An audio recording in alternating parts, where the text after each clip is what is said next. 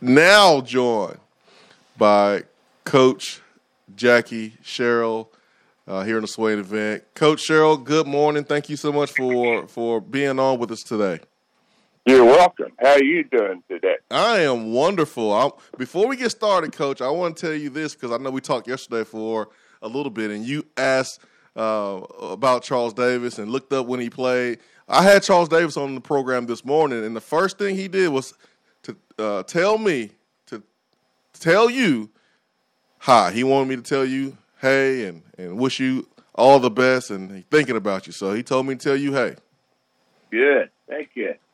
Coach, I remember 5 years ago, we did the show up at the Low T Center, Johnson City. It was you, and it was Coach Majors, and you just sit there and listen to you guys tell stories, and mainly it was Coach Majors telling stories.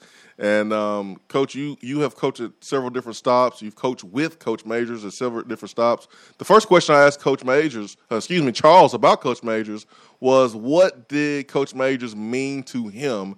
And he said that he lost his father. He doesn't think about his father every day, but he thinks about Coach Majors every single day. I'll ask you, Coach Sherrill, what did Coach Majors mean to you? Well, there wasn't any question. Very similar. My mother and father were divorced when I was young. Matter of fact, very young. And when I'm talking about young men in our positions, the most important people probably in their lives are the coaches, because the coaches are the male figures that give you, the discipline. They give you compassion, but they also give you direction. So, I can understand all the young men, and probably that helped me in coaching, is certainly how I raised. But when I started coaching, I wasn't going to go into coaching. But when I started coaching, I was finishing my master's degree at the University of Arkansas, and I played at Alabama and started it there. And Coach Majors got the job at Iowa State. I walked into his office and asked him to hire me. And he looked at me and he said, well, what can you coach? And I said, Coach, if you're a coach, you can coach anything. And he kind of looked at me, but he went to Coach Broyles, and Coach Broyles told him, he said, you need to hire him. And he gave me my first job, and we were there 5 years, and he promoted me. First year, I was the B team coach. Second year, I was the linebacker coach. Third year, I was the defensive coordinator and linebacker. And the fourth year, I was the assistant head coach. So we stayed there 5 years, then went to Pittsburgh. And matter of fact, we were at the Liberty Bowl when he took the job. And he said, Jackie, I want you to go and set everything up in Pittsburgh, which I did. And we were there 2 years, and I went to Washington State as the head coach. But Coach Majors was a very dear friend, and Coach Majors was kind of like a father. Even though they were very, very close, I never used the term other than coach to Coach Majors. And usually when that happens with players to coaches, that means that the respect is also strong. Mm-hmm. Later in life, we became really close, and you kind of saw part of it when we were together, but we had a conversation on Sunday night before he passed, and we talked for about an hour and a half, And, you know, he said he was fine. He said health was good. He was enjoying life. And he was up sitting on his porch and at his house overlooking the Tennessee River. And then I get a call Tuesday morning real early from a media person, and I didn't believe him when he said that. So I called Coach Major's cell phone, and his son answered, and sure enough, and what he said was he was on the porch, and the lady that was helping Mary Lynn came out, checked on him. He was doing fine. And then she came back out, and he was asleep, and she couldn't wake him up.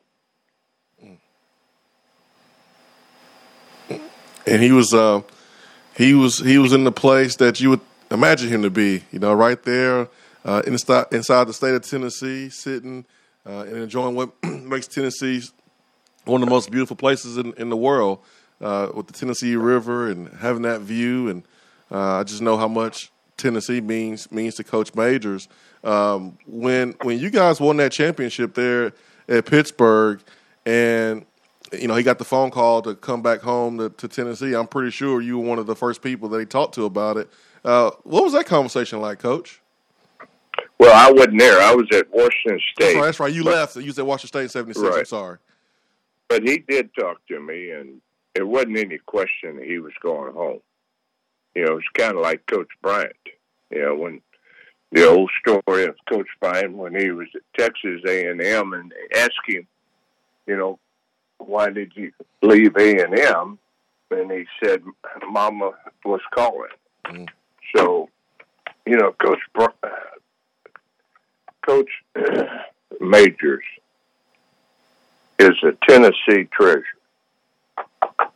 And if you look at his life, you look at his family's life, the whole family, the whole Major family were treasures of Tennessee. Mm. And, born there, all the success that he had, the joy that he brought to so many Tennessee people as a young kid, as a high school player, and then certainly as a college player, and then as a college coach.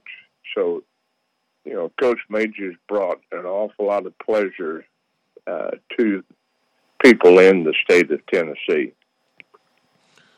What would you say to the Hall of Fame voters? Coach Majors is in the Hall of Fame as a player, but not as a coach. And, we had Chris Lowe on earlier, and he wanted me to ask you about that because, Coach Majors did go back to Pittsburgh to try to rebuild Pittsburgh and, suffered some losses there, and that kind of hurt his overall record.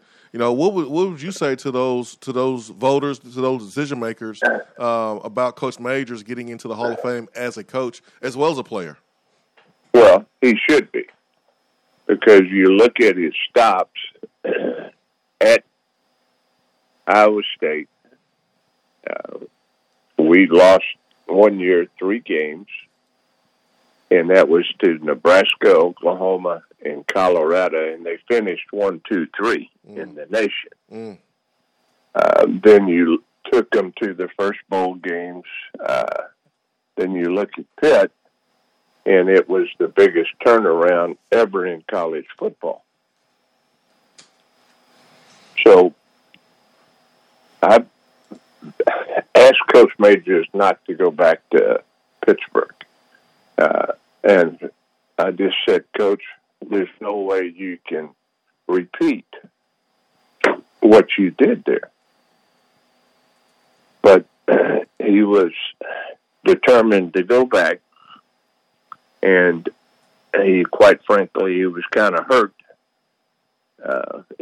and went back. But to answer your question, Coach Majors should be in the Hall of Fame as a coach. And however, they have a rule that you got to have 60% or higher as a winning coach. And there are people in the Hall of Fame that do not have 60% winning record. So they have made exceptions, and they certainly should make an exception for Coach. Yep. Coach Sherrill, I'm curious, when you were at Washington State and Pittsburgh and Texas A&M, Mississippi State as the head coach without Coach Majors alongside you, did you ever stop during a practice or during a game and kind of think, man, I picked that up from my time with Coach Majors? Well, I was very fortunate. I played for Coach Bryant and coached for him 1 year. I coached for Frank Broyles 1 year, and I coached for Coach Majors 8 years. All were different. All were great coaches, great men. Coach Bryant was a man's man. Whatever you want to be in a man, he is. Coach Broyles was an outstanding businessman, but Coach Majors was probably the best PR guy in the business. He could meet you, and 15 years later, he could tell you where you met, what you said, and he always had the ability and to make people really comfortable around him. And, I would hope that I had taken, parts of all of them. But Coach Majors, his strength was the ability to say the right thing at the right time. And there's no question that Pittsburgh hired the right coach because he sold the people of Pittsburgh to the program and the program to them that they could win. Mm-hmm. And they won the national championship. Coach Sherrill, I want to get you out on this, and I thank you so much for your time. And this has just been a special interview, hearing your take on Coach Majors. I know how close y'all were. What kind of emotions are going to be running through your body, Coach? This weekend, this game is the Johnny Majors Classic. You coached at Pitt, as a head coach, also as an assistant, where you won, a championship with Coach Majors, and you're going to be the honorary captain for Pittsburgh, but you're going to be in the home of Johnny Majors. Well, it's held to Pitt now, and Coach Majors he'd get mad if I did anything else.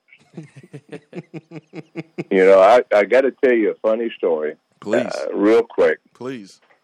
I asked asked coaches, I said, on summer reports, I said, I know the personnel. I can look at the plays. I said, on the scouting reports, give me things that will help us win that game, whether it's travel, whatever it is that you can think of. Well, if you remember years ago, Tennessee field was lined with PV speakers. And I remember as a player how loud it was, but I never knew why. But fast forward, the PV speakers, and one was, the PV speakers are 4 feet by 3 feet, rock band speakers. They lined a speaker up every 10 yards, and on the home side, they were facing the stands. On the visitor side, they were facing the field, and you couldn't hear yourself talk. So I had our security guys that travel, Ray Goga and Johnny Parker, I gave them some wire cutters, and I told them, to cut the wires. Well, they did. And they fixed them, and right before kickoff, I told them to cut them again, and they did. And so we didn't have the blaring sound, and we could listen and talk to ourselves. And then right before kickoff, as two teams come on the field for television, they always have the visiting team come out first. And they were jerking me and trying to pull me to get the team to come out on the field, and I said no. And people asked me, why not? I said, well, there's 100,000 people, and you can't boo and cheer at the same time. I'm coming out the same time Tennessee is. That's right. That's smart right there, Coach. What did Coach Majors say to you when he found out you cut those wires? He never knew that until later. Of course, his comment was, "Well, I knew you'd do something like that." And then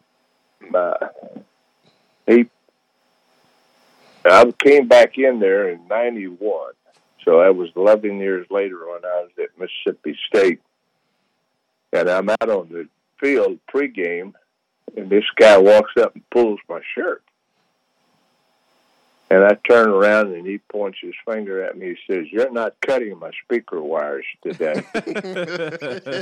And I looked at him, and I started laughing, and I said, "I don't know what you're talking about."